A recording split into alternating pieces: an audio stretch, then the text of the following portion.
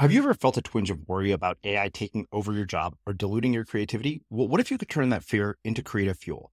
We've just published an amazing new ebook called The 4 Keys to Success in an AI World, and this is more than just a guide. It's a deep exploration into the human skills that AI can't touch, the skills that are essential for standing out and thriving, no matter how much technology evolves.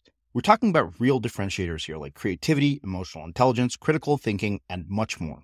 Inside, you'll find actionable insights and strategies to develop these skills, whether you're a creative person, a business person, or just simply someone who loves personal development. This isn't a story about tech taking over. It's a story of human creativity thriving alongside AI. Picture this, AI as your creative co-pilot, not just as a tool, but a collaborator that enhances your unique human skills. The 4 Keys ebook will show you exactly how to do that and view AI in a new way that empowers you instead of overshadows you. Transform your creative potential today. Head over to unmistakablecreative.com/4keys. Use the number 4, KEYS. That's unmistakablecreative.com/4keys and download your free copy. There's so many of these types of community businesses that it's just a commodity. Like you go there because you have to. And I think that's where there's a real opportunity for a lot of these organizations to try to invest in a workforce. Maybe it's people with autism, maybe it's a different barriered group, but building a brand and a story around caring about people and bringing in talent that's different. I mean, we're not the only ones that have been successful with that. There's this coffee shop that's now across a lot of these Southeast called Biddy and Bose. They were founded with a similar mission of employing people with disabilities in their for pretty much their entire workforce. They've been really successful. There's this company called John's Crazy Socks, which they sell socks online. Like, can you think of a less, like a more commoditized thing than socks? I'm Srini Rao, and this is the Unmistakable Creative Podcast, where you get a window into the stories and insights of the most innovative and creative minds who've started movements, built thriving businesses, written best-selling books, and created insanely interesting art. For more, check out our 500-episode archive at unmistakablecreative.com. Thomas, welcome to the Unmistakable Creative. Thanks so much for taking the time to join us. Srini, it's so good to be here with you today. I'm so excited. Yeah, it is my pleasure to have you here. I actually found out about you by way of our mutual literary agent, Lisa Demona. And as I was saying before we hit record here, when I read the first few lines of the pitch, I was like, a car wash. And then when I understood what you guys did, I thought, okay, yeah, this is a no-brainer. But before we get into your new book and all of that, from reading the book, I got the sense that your father has had a profound impact on your life. And I wanted to start by asking you, what is one of the most important things that you learned from your father that has influenced what you've ended up doing with your life? Yeah. He absolutely has had just an incredible impact on me. Certainly my biggest mentor in life and has kind of shaped not only my professional career because we built Rising Tide Car Wash together, but, you know, also really a huge parts of how I just go about thinking about the world. And I think the quote and the thing that he has always drilled into me from a really young age was that there is no magic. There's just hard work. And this, you know, perspective that, you know, things aren't really necessarily going to go right. People are going to look at your success when you have success. Luckily, he was a successful entrepreneur for most of my life, but they're going to look at that and say, oh, well, you know, you got lucky or, you know, these things happened and that's why he's successful. Right place, right time. People don't see the tremendous amount of work, the constant daily small failures that we experience as entrepreneurs and really in any pursuit that's really challenging or, you know, something you really want to do. And that he would always say that to me in sports and then in my studies and now in this business, there's no magic. There's just hard work. Just keep going, keep pushing, keep practicing, keep trying. And that's something I've really taken with me through every aspect of my life. Well, and when you were growing up, what were you thinking in terms of potential career paths? Because I don't think starting a car wash is on the list of one of those things that your high school guidance counselor suggests, much like many of the people that I have here. And for people listening, there's a reason we have Thomas here. We're going to get to that, but there's something very special about this car wash. But I'm just wondering, like, you know, the career path that just doesn't seem like where you'd end up. based on your educational background and everything else, I know about you. Definitely not. So my dad, like I said, he's been an entrepreneur my whole life, and that was kind of always the path I wanted to go in some way or another. I kind of looked at him and wanted to see, like, okay, how can I use business to reach my goals? And that's how he really always approached business, was whatever he was doing. He had a document management company. He had an equestrian center for a time. Just kind of different things. And it was always because there was a pursuit of some goal. And, I luckily grew up in a household that was awesome. And I was born on third base in so many ways. So I had this, perspective from a pretty young age that I wanted to try to use that to do good in the world. And entrepreneurship, when I got to college and got exposed to this idea of social entrepreneurship, that you can have impact, through using business, I was like totally hooked on it. So when I was going to my undergrad degree, which was a business degree, but it wasn't really necessarily focused on entrepreneurship, I really was like, okay, let's figure out how do I was really interested in sustainable business, like corporate social responsibility. I got internships and stuff like that in college.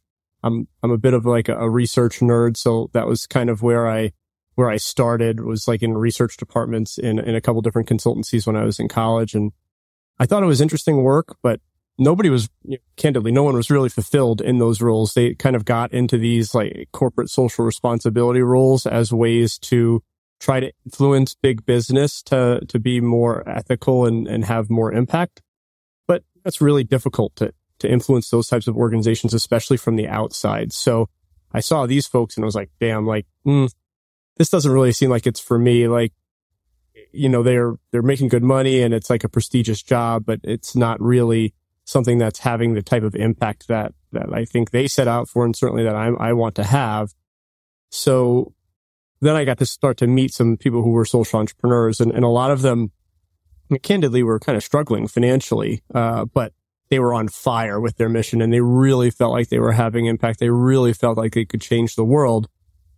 So I graduated college and was kind of like, okay, like I want to do something in that realm. And I guess I'll just kind of start talking a little bit more about business now. But we have a need in our family in that my brother had autism and he was graduating high school when I was finishing college. And it became really clear really quickly that he was going to need support in order to lead the full adult life that we knew he was capable of, even though he was, certainly smart enough, super hard worker, really kind and caring young man. He wasn't going to interview well. There weren't a lot of opportunities out there for him. The programs that he was in, simply, it really wasn't, they weren't getting anyone jobs, and they certainly weren't getting him a job. So, we knew we had to take action. And my dad at this point was like, well, let's start a business to employ Andrew and like figure it out from there. And that could be a social enterprise. And worst case scenario, Tom, you got a sweet story to tell and you can get in your MBA and go down a different route. Best case scenario, we've got, a really great business and we're employing Andrew and hopefully lots of other people with autism like him.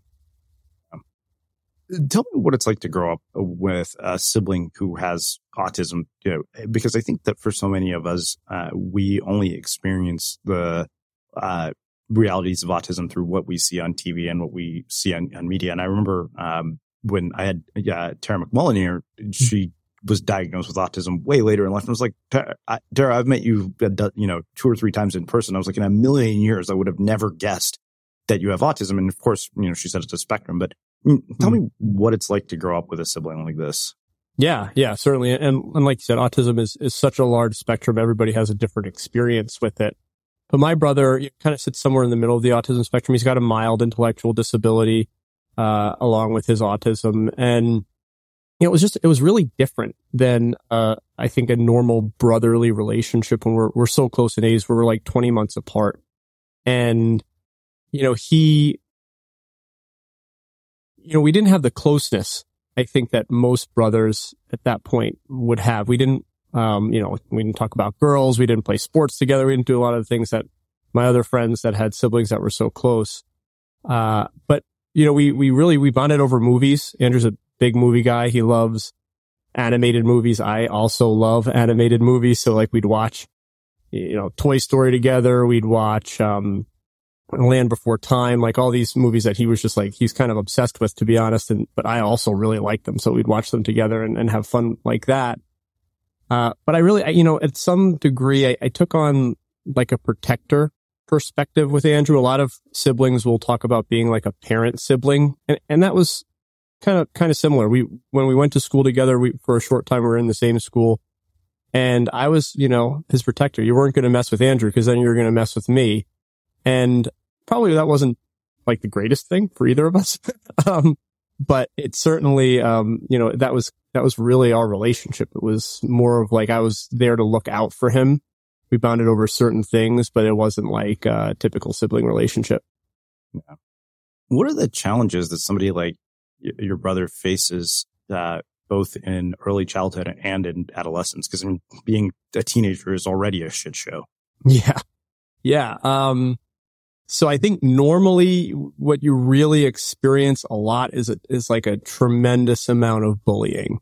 Andrew was so blessed in that he had this group of friends that when he was really young, like they like really loved him. He would like, one of his things when he gets stressed out is he'll recite lines to movies and stuff. And, that was something that kids really liked when he was like in kindergarten, first grade, early on.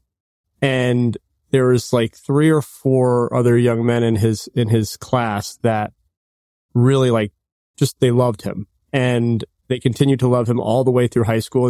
And luckily these young men ended up being some like the most popular kids in their class. So I think that shielded Andrew from a lot of the bullying that many kids with autism face. Mm-hmm. But I think he always really, he struggled to find what, where he fit. He didn't, at some point intellectually kind of wasn't able to keep up with the class curriculum. He, wasn't able to, he was different socially, obviously. So he, I think he had struggles finding his place. And that tends to be the case for a lot of kids with autism, that, they have different interests, different ways of communicating, different ways of being. And until they find other people that are like them, they often just feel like an outcast. And so Andrew would regularly just kind of like retreat into his bedroom and play his video games and do his thing. He wasn't too interested in interacting with other people. And I think I attribute a lot of that to just not feeling like the people around him, I think, necessarily were on the same wavelength. Mm-hmm. Planning for your next trip? Elevate your travel style with Quince. Quince has all the jet-setting essentials you'll want for your next getaway, like European linen, premium luggage options, buttery soft Italian leather bags, and so much more. And it's all priced at 50 to 80% less than similar brands. Plus, Quince only works with factories that use safe and ethical manufacturing practices. Pack your bags with high-quality essentials you'll be wearing for vacations to come with Quince. Go to quince.com/trip for free shipping and 365-day returns. Life is full of awesome what-ifs, and some not so much, like unexpected medical costs. That's why United Healthcare provides Health Protector Guard fixed indemnity insurance plans to supplement your primary plan and help manage out-of-pocket costs. Learn more at uh1.com. Hiring for your small business? If you're not looking for professionals on LinkedIn, you're looking in the wrong place. That's like looking for your car keys in a fish tank. LinkedIn helps you hire professionals you can't find anywhere else, even those who aren't actively searching for a new job but might be open to the perfect role. In a given month, over 70% of LinkedIn users don't even visit other leading job sites. So start looking in the right place. With LinkedIn, you can hire professionals like a professional. Post your free job on linkedin.com/people today. Everyone knows therapy is great for solving problems, but getting therapy has its own problems too, like finding the right therapist, fitting into their schedule, and of course, the cost. Well, BetterHelp can solve those problems. It's totally online and built around your schedule. It's surprisingly affordable too. Connect with a credentialed therapist by phone, video, or online chat, all from the comfort of your home. Visit BetterHelp.com to learn more and save 10% on your first month. That's BetterHelp, H-E-L-P.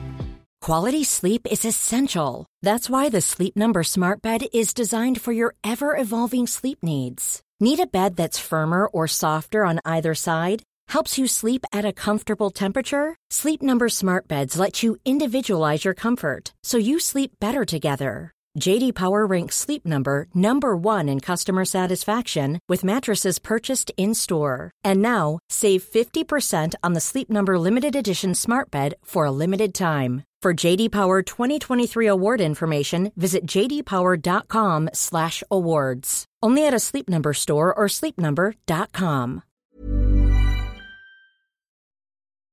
As creators, we're always on the move. Whether it's a live podcast event, a pop-up shop, or a workshop, we're constantly interacting with community, and that's where Tap to Pay on iPhone and Stripe comes in.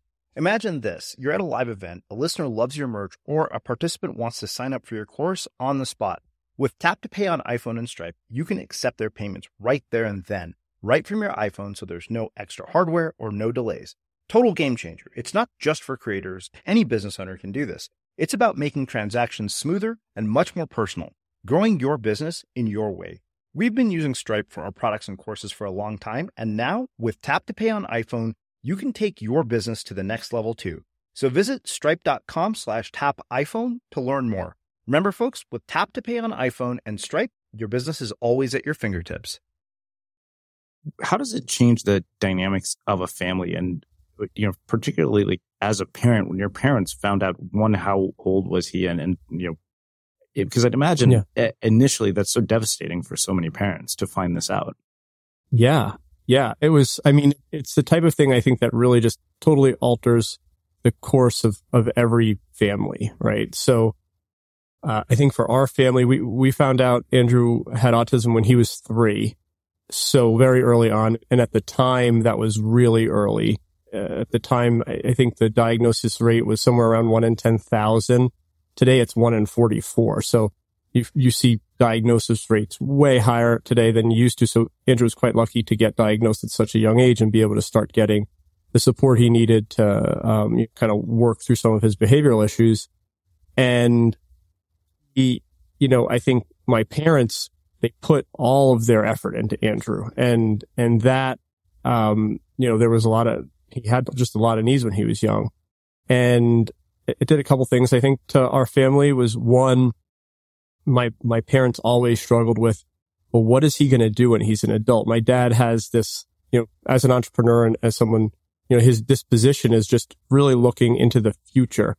And so he would always look at Andrew from the time he was, a young kid. And I was probably 12 years old when he would start saying this to me. He's like, I don't see Andrew like this cute little 8, 9, 10-year-old. I see him as a 45, 50-year-old man. And what is he going to do at that point? So that was something that I think, they really worried about Andrew's future. I think every parent probably worries about their children's future. It's just more pronounced when you have a kid with autism. Mm-hmm. And it also changed my relationship with my parents, because for me, I somehow from a young age internalized this idea that I didn't want to cause any additional trouble for my parents. I wanted to be this nice kid, this easy kid. I wasn't going to get in trouble. I wasn't going to, throw a fit or get upset. Really try my best just to be kind of quote unquote no trouble Thomas. And that was, I think it took me a long time just to even recognize that and to learn, it's okay to struggle sometimes too, and okay to admit that. And, that was challenging for me. And then on the flip side of that, my parents, I think, recognized that they would give Andrew a ton more attention than me because they had to.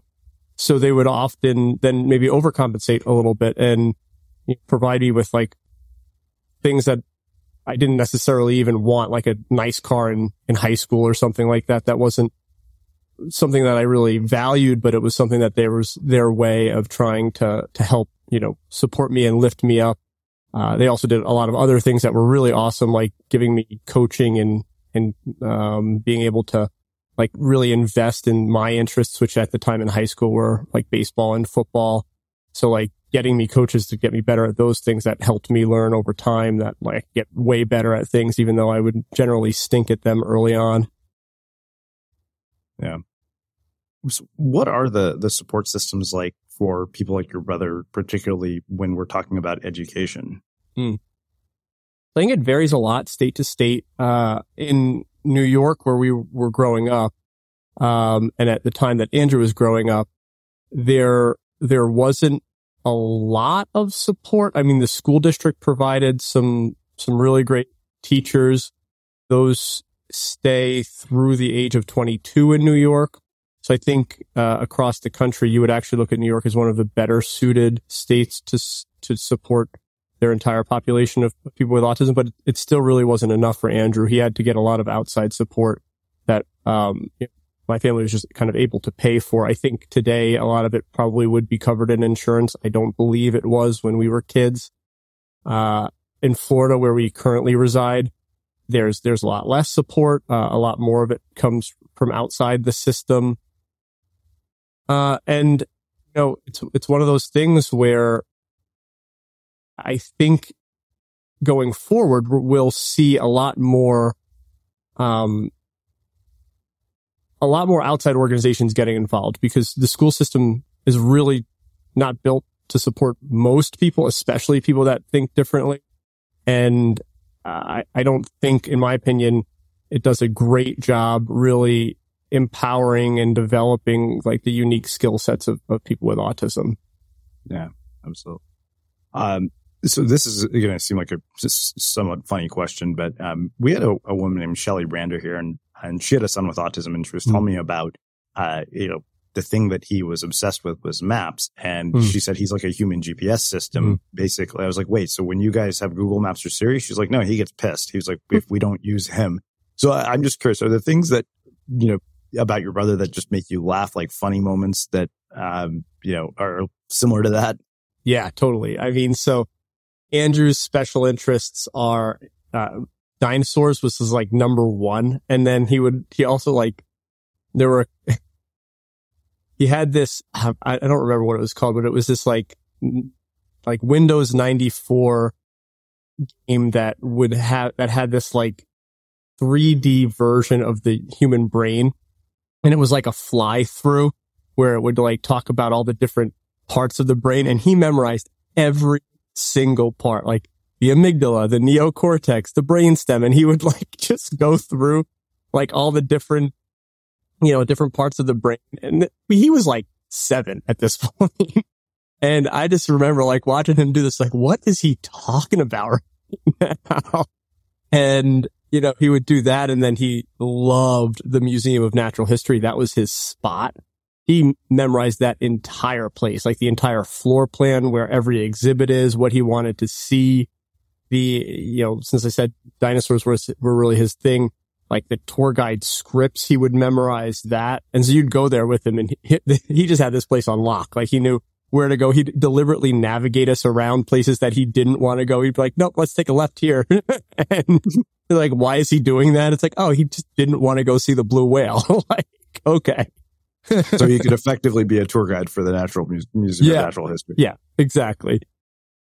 So I guess, that raises a question. What is happening in someone's brain when they have autism? Like, I'm curious about the brain science behind this. Yeah, I mean, candidly, I'm certainly not really an expert in autism. I think really where I think what we've learned is how to work with people with autism to make businesses better and make our organization better. But I think that like when you read like Steve Silberman's work, is really great. The book Neurotribes, and it's really the brain is functioning just differently, using a lot of times different neural pathways to come to the same solutions. Really, like when we talk about neurodivergency in general, there's like fundamental ways that people with ADHD, people with dyslexia, people with autism, they all kind of think in a fundamentally different way. A lot of times that comes with really unique and interesting advantages. I was reading one of Malcolm Gladwell's books, and he talks about how there's like this really disproportionate amount of people that have dyslexia that are super successful entrepreneurs. Yeah. I mean, I think that makes a lot of sense. I mean, like he said in the book, you wouldn't necessarily wish that on anyone, but creates this constraint in life that forced them to really just become tremendous problem solvers, in a lot of cases, really good listeners.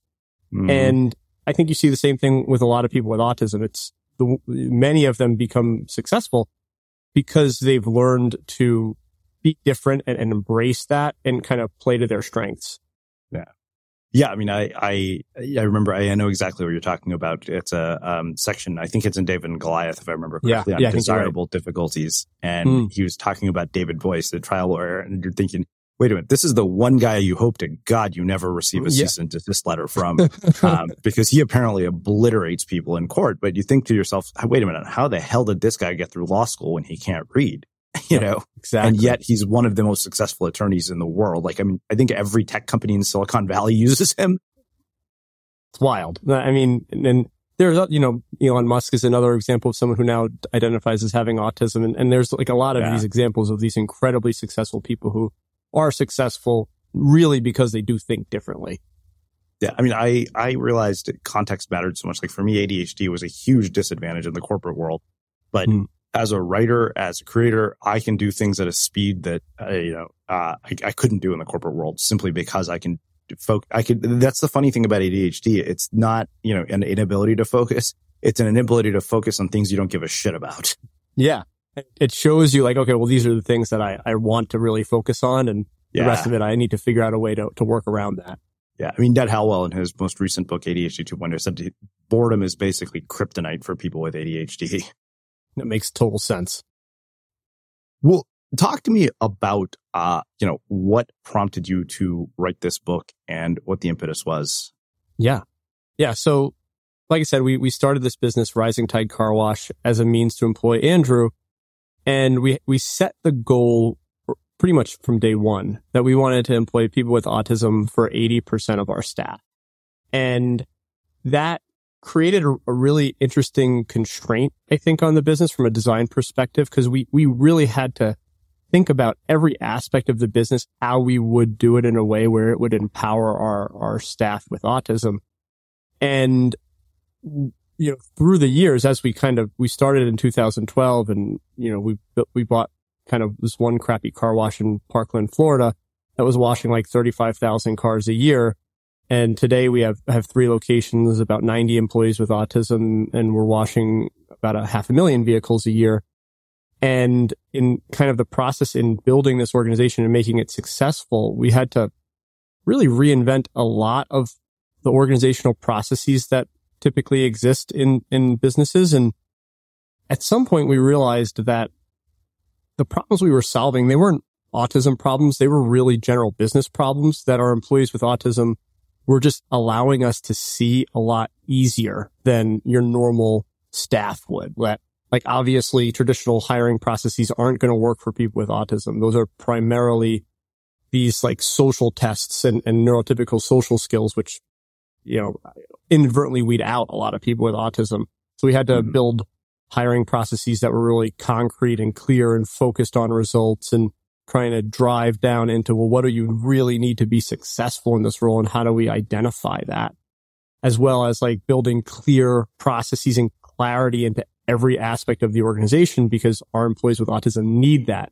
Typical employees need it too, but they may just kind of soldier through the ambiguity and just not do their best work. And at some point, probably just like stop caring about the work, but, pretend like it's still going great. Where our employees with autism are pretty much just going to tell us like, this doesn't make sense, or like, I'm confused, or they're going to show you really clearly that they're confused.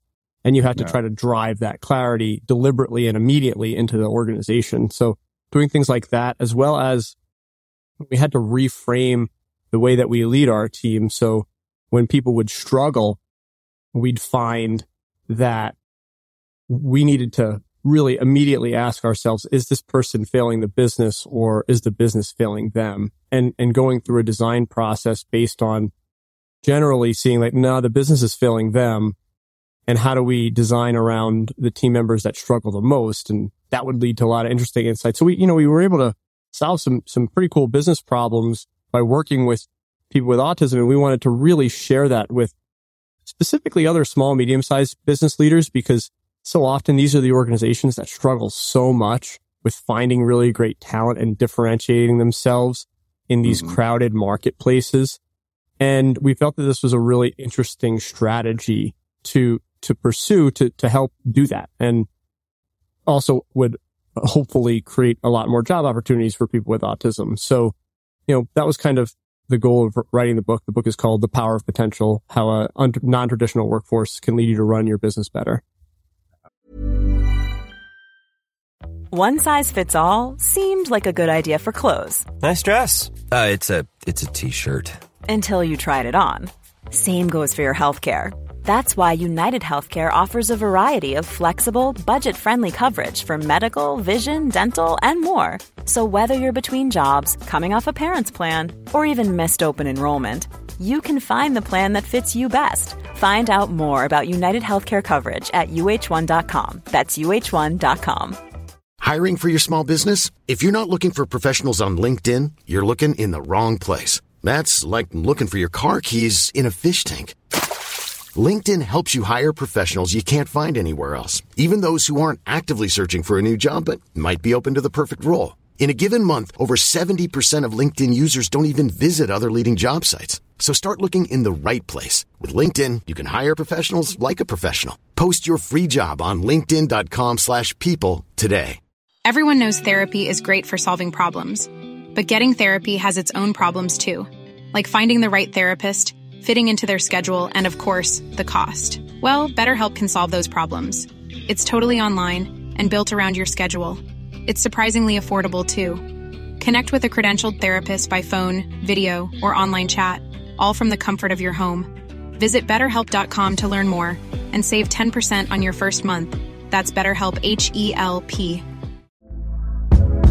Hey there, it's Michelle Norris. I'm host of a podcast called Your Mama's Kitchen. When I travel, I'm usually looking for a way to find a taste of home when I'm not at home. And one of the things I love to do when I am at home is entertain. And Airbnb allows me to do that. When I was in California recently, I rented a house that had a great kitchen. And when we were sitting around the table, we're all thinking, we're in someone else's house. Someone could be in all of our homes as well. If you have a home, but you're not always at home, you have an Airbnb. Your home might be worth more than you think. Find out how much at airbnb.com/host.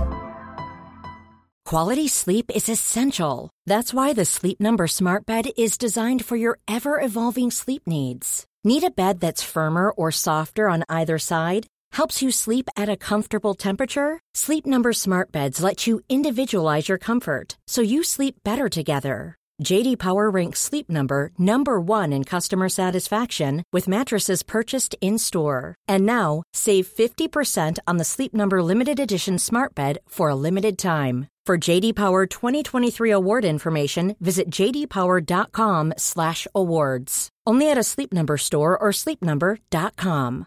Cool fact, a crocodile can't stick out its tongue. Also, you can get health insurance for a month or just under a year in some states. United Healthcare short-term insurance plans, underwritten by Golden Rule Insurance Company, offer flexible, budget-friendly coverage for you. Learn more at uh1.com. One of the things that you say in the opening of the book is that Rising Tide succeeded because our employees with autism uncovered every one of those hidden problems with startling, sometimes unsettling speed. Talk to me about that. How did they do that? And what were the problems? These people, and why is that such an advantage?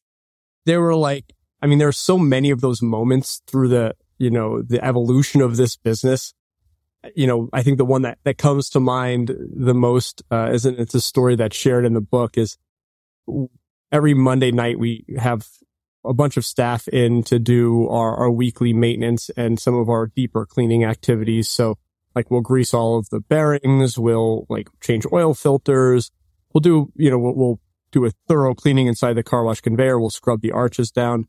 And so there's a bunch of tasks that have to get done. And early on when we were rolling this, Monday maintenance out, there wasn't a lot of structure to it. It was kind of okay, we have these things. We would just tell people what to do over the course of the night and get it done. We had this one team member who, his name's Robert, and he just got real frustrated one night. And, at first it looked like he was just disengaged and not working. So the manager kind of was like, "Hey, Rob, get to work." And then, he got frustrated even more and he started to lash out.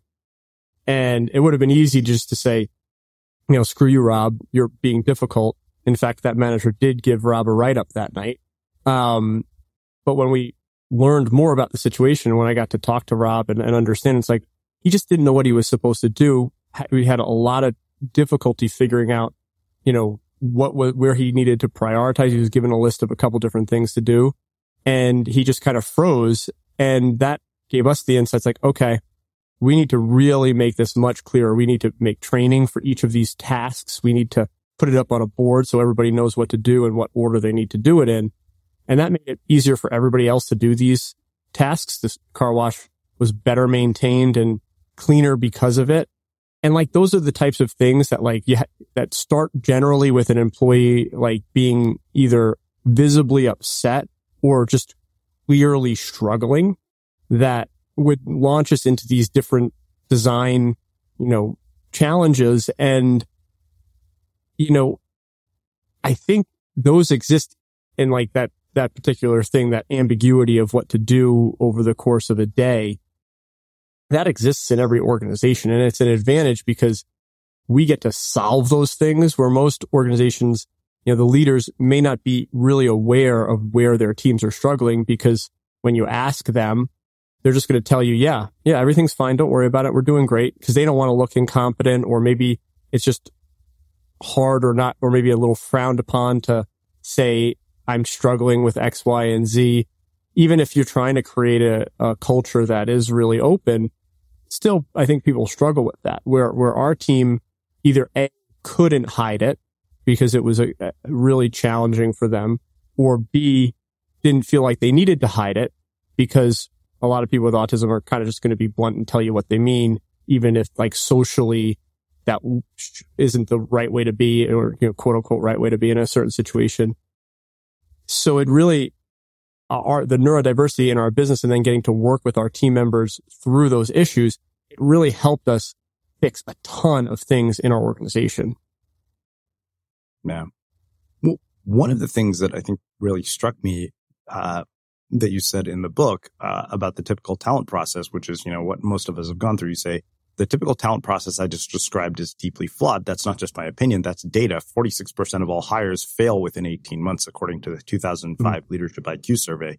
And as the guy who has been fired from every job I've ever had, I completely agree with that. But explain to me how we change that. Yeah.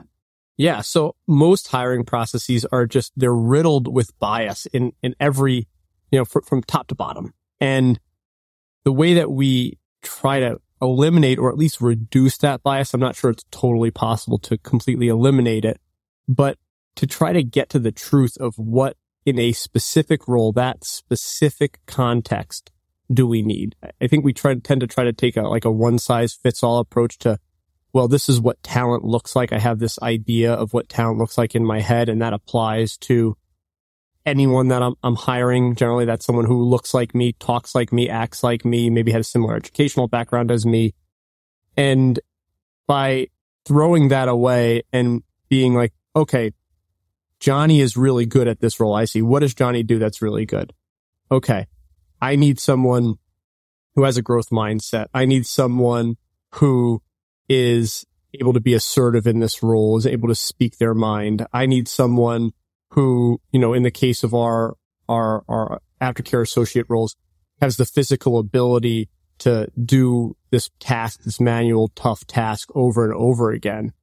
And, by trying to identify those things and then designing either work tests or a sample day or an audition for these roles, we can more clearly see if somebody is going to be good at the role. So the most easy example for me to give is how we interview for our associate roles, which is the roles where the team members are actually just cleaning the vehicles, right? So we need someone who can follow directions, who's willing to follow the process, who's physically able to do the job, and who's sensory able to be in this loud, hot environment. So we bring a team member or a candidate out into the environment. We show them kind of the core things. They then go and do them back for us. And by doing this and going through this scored assessment, we're able to generate a score based on how many times it takes them to do each task. And we're able to get a pretty good probability of, is this person going to be able to do this job? And we then, for other roles that are maybe, let's say, a management role, we're looking for different things. We're looking for some character traits. We're looking for someone's, ability to persevere through difficult situations. We're going to ask them the same questions. We're going to ask them both questions about their past experience, like a time where they persevered through a challenging situation or a goal that they were able to achieve that took a lot of work. Or we're going to ask them more of like a scenario-based question, like if somebody was struggling in this situation, how would you handle it? How would you help that person work through that challenge? And by asking those same questions, having a scorecard associated with it, having multiple people doing those interviews, we're able to just quantify a lot of the things that we're looking for many of our roles. And that, I think, is the beginning of the process to unbiasing the interview procedure. And the great thing about using something that's like a work trial or job audition or the structured interview that I kind of just talked about a second ago is that it can be a really good platform to improve on. So as we run into different issues in the work environment, we can add different questions, add different tests to try to make sure we don't hit that same issue again. So a few years ago, we realized that in some of the management trainees that we were bringing on, personal responsibility was a really key part of the role. Somebody who's willing to take personal responsibility for their actions, and that's the way they approach problems. And okay, so we need to add a series of questions to try to get at that idea. And we had to iterate those questions, and the first questions weren't very good. And then we kept going through them. But eventually we were able to create a set of questions that allowed us to get an idea of, okay, what is your, degree of personal responsibility, in your general mindset. And we do those things over and over again. And I think that we've just been able to really improve the way that we hire based on all these procedures to the point where for our associate roles, we're hiring our employees with autism to actually work on the cars. We've only had 3 team members fail due to job performance over the past 10 years that we've been doing it, and no one fail due to that functional job performance in the last 4 years. So it's a much more accurate system. Yeah. Well, one thing that you say about this is that average workplaces are dominated by good enough management. Disengaged employees and general mediocrity tend to get blamed on other things, most frequently the employees themselves. But then, I think what you go on to say, which really runs counter to this idea of firing fast, is that firing fast may be the least effective way to prevent trouble down the road. It's holding you back from solving problems that stand in the way of your growth as a business. It's also teaching employees to hide their mistakes for fear of reprisal. And at most organizations miss that people in the bottom tail represent the biggest opportunity to improve performance in your company. That's so counter to so much of what we learn, particularly in Silicon Valley. And, the funny thing is I've heard the exact opposite. And in some cases, I feel like it does make sense to fire fast. But talk to me about that. I mean, there are a lot of people that I kept on my team for too long. Yeah. So for sure. And certainly there's a shadow side to this strategy too. Certainly not saying it's a perfect strategy, but what I'm trying to get at with that, and this is actually probably the section of the book that I loved the most in writing it, was that when someone's struggling, it's really easy. In fact, it's much easier to just blame it on that person. It doesn't make you evaluate why they're struggling. It's like, nope, Johnny just sucks. And it's Johnny's problem. I'll replace Johnny with a new person, and that's going to solve my issue. I won't have the problem anymore.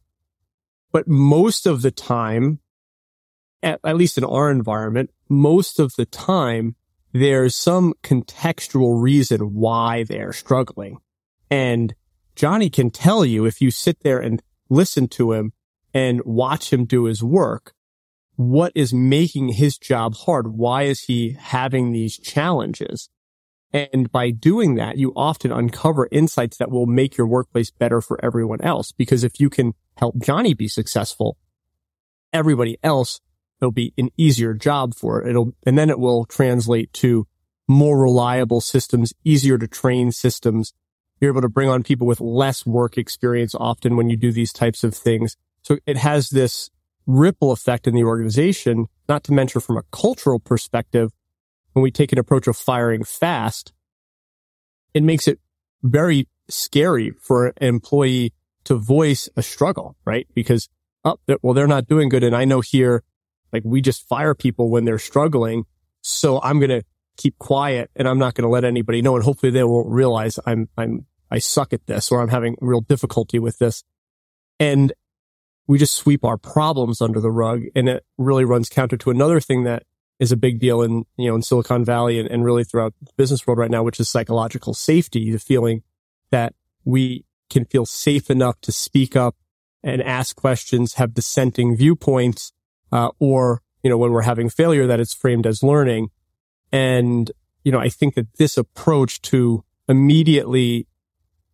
immediately going to be disciplined and not just blame it on this person. My first step is going to be to understand from their perspective why they are failing is a really good practice. Certainly, we've had plenty of employees that they don't really care and they're not really, this is not the right role for them. And you still have to fire. Certainly not saying that we don't fire anyone or that you shouldn't fire anyone. But the first step should be this honest evaluation of the situation. Well, having a predominantly autistic workforce, what competitive advantages has that given you in your business? And then also, what have been the challenges that you guys face? So I think the advantages that we immediately saw were we had a staff that really wanted to be at work, which that's very different than most car washes and really most retail organizations, right? Yeah. You have people that want to be there. And they also, and there's an interesting debate in the autism community right now, whether this is based on the way that we work with children with autism, or if this is something that is really like neurologically, this is something that a lot of people with autism tend to, but is this idea of structure and routine and schedule. So many people with autism have a desire for structure, routine, and schedule. And in a process-driven business like a car wash, you want people to follow your process, routine, and structure, where many neurotypical employees, want to kind of do it their own way. It's like, yeah, whatever. Like, I'm not going to do it that way. I'm doing it my way.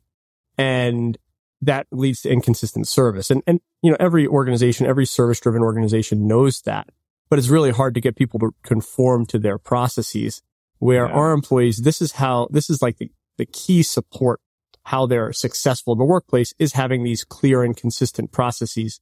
So you know what to do in a certain situation, and then they really follow them. So those were the immediate things.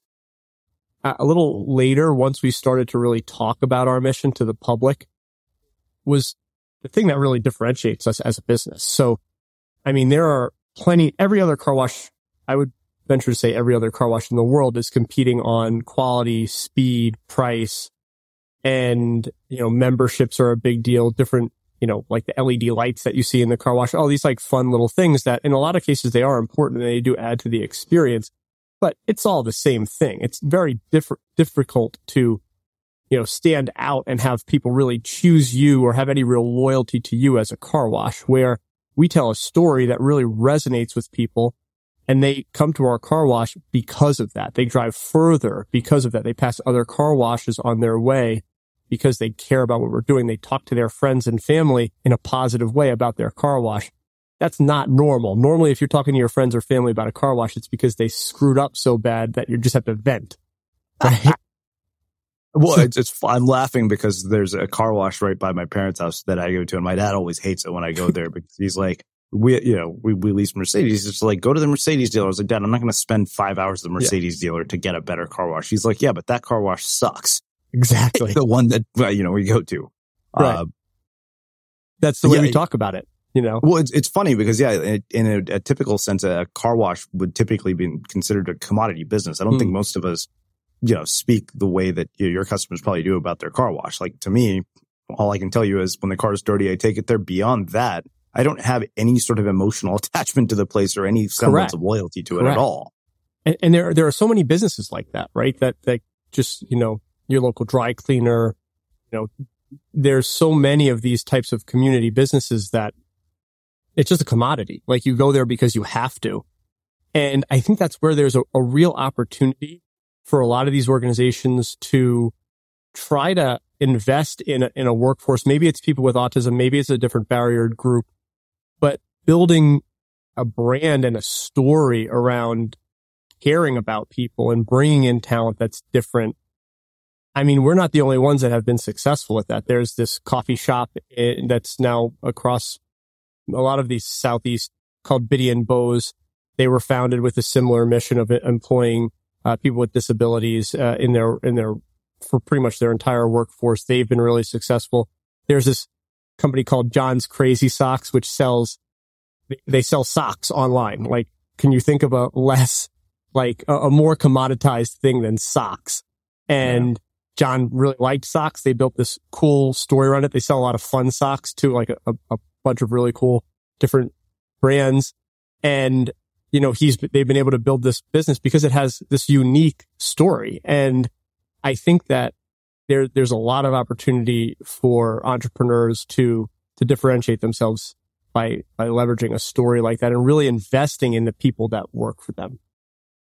Well, you may be familiar with her work, but Catherine Hogue started Defy Ventures, which basically her entire mission is to use venture capital to invest in people who've been in prison. And turns out they're brilliant entrepreneurs. Yeah. I mean, a lot of it's misplaced entrepreneurial spirit. Yeah. No, I mean, I can tell you this from having visited San Quentin. We had a guy named Chris Redlitz here as a guest on the show. He's a venture capitalist who started a tech incubator inside of San Quentin prison. And I remember going there and just watching how these guys worked, the apps they were building, and all the things. And you are kind of blown away by the fact that, you define this person by this one moment in their life where they've done something so horrible. I remember shaking hands with the guy. What are you in here for? He's like, oh, murder. I was like, you don't look like a murderer. And I remember he was the nicest guy. Like, I sat with him, talking to him. He'd read my book and absolutely loved it. And was like, so what are you in here for? He's like, I shot a guy. I used to be a stockbroker. I was like, what? Damn. But yeah, it was mind blowing to me how brilliant these guys were. And, it just made me think, it's like, yeah, I could see why people would want to hire them. Yeah. So much is contextual, right? We end up in these situations that we want to judge a person. Obviously, murder is an extreme case, but a little bit less extreme is, we have a lot of daily failures or life failures that we ourselves tend to blame on our own innate skills when it's often the context around you that's driving so much of your behavior. We don't step back enough to think about that. And that's something that we try to do in our business, which is like we talked about, like not firing fast. It's the same type of concept, is that so much of behavior and so much of success and failure is driven by the context of the situation that we really need to try to get curious and get interested and be humble with the idea that, well, we don't really know what's going on until we really look at it. And then even still, we may not get a full picture, but at least we'll get a better one. And that process, I think, is something that we really need to do if we're going to build successful organizations, really support people effectively, and scale our organizations. Yeah. I remember Trevor Noah on his final Daily Show appearance had this monologue. And one of the things that he said that stayed with me so much so that I clipped the note was that context is everything. Yeah, it really is. We say context is king in our business all the time. Yeah. I think that's so true for so many different things. And something I beat like a dead horse here on the show this year, but it just made me realize it's like, yeah, in every context, I used to think about my parents' advice, to do something stable and secure as, rigid and closed-minded. And then I realized that advice was based on the context of having grown up in a country where their outcomes were binary. It was either poverty or security. Mm-hmm. Exactly. It made sense. They were trying to protect you, but it didn't serve you because it's a different context. Yeah, absolutely. Wow. Well, this has been really, really cool. I really appreciate you taking the time to join us. So I have one last question for you, which is how we finish all of our interviews at the Unmistakable Creative. What do you think it is that makes somebody or something unmistakable? I think I'm sorry. Can you say that one more time? Yeah. What do you think it is that makes somebody or something unmistakable? I think it's the willingness to really be authentic to themselves and be able to frame things in a way where it's helpful. I think perspective can often be the most important thing in life and in entrepreneurship. I loved in your book how you talked about Laird Hamilton and fear, right? Where fear can be a wonderful motivator or it can stop people dead in their tracks. And I really think that, like, you can look at it that way. You can look at it as, well, I'm afraid so I'm not going to do something. Or you can look at it as, nah, let's go. Like, this is going to help me get through this and be sharp. And I think that framing of things and being able to say, okay, well, this is challenging, but what's the shadow side of that? What's the opposite? And how do I, think about things? I mean, that's essentially what we did in our business. We had a constraint, right? 80% of our staff was going to have autism. Could look at this as, well, that's never going to work. Why am I even going to try? Or you can walk down the path and you can eventually see that, no, this breeds innovation. This is a really dynamic way to differentiate our organization. But it all comes down to that finding the right perspective. Amazing. Well, thank you again for taking the time to join us and share your story, your wisdom, and your insights with all listeners. Where can people find out more about you, the book, your work, and everything that you're up to? Yeah. So you can go to our website, risingtidecarwash.com. You can find our book there as well. And you can find the book, The Power of Potential, How a Non-Traditional Workforce Can Lead You to Run Your Business Better, at anywhere that you buy books, on Amazon, Barnes & Noble, anywhere.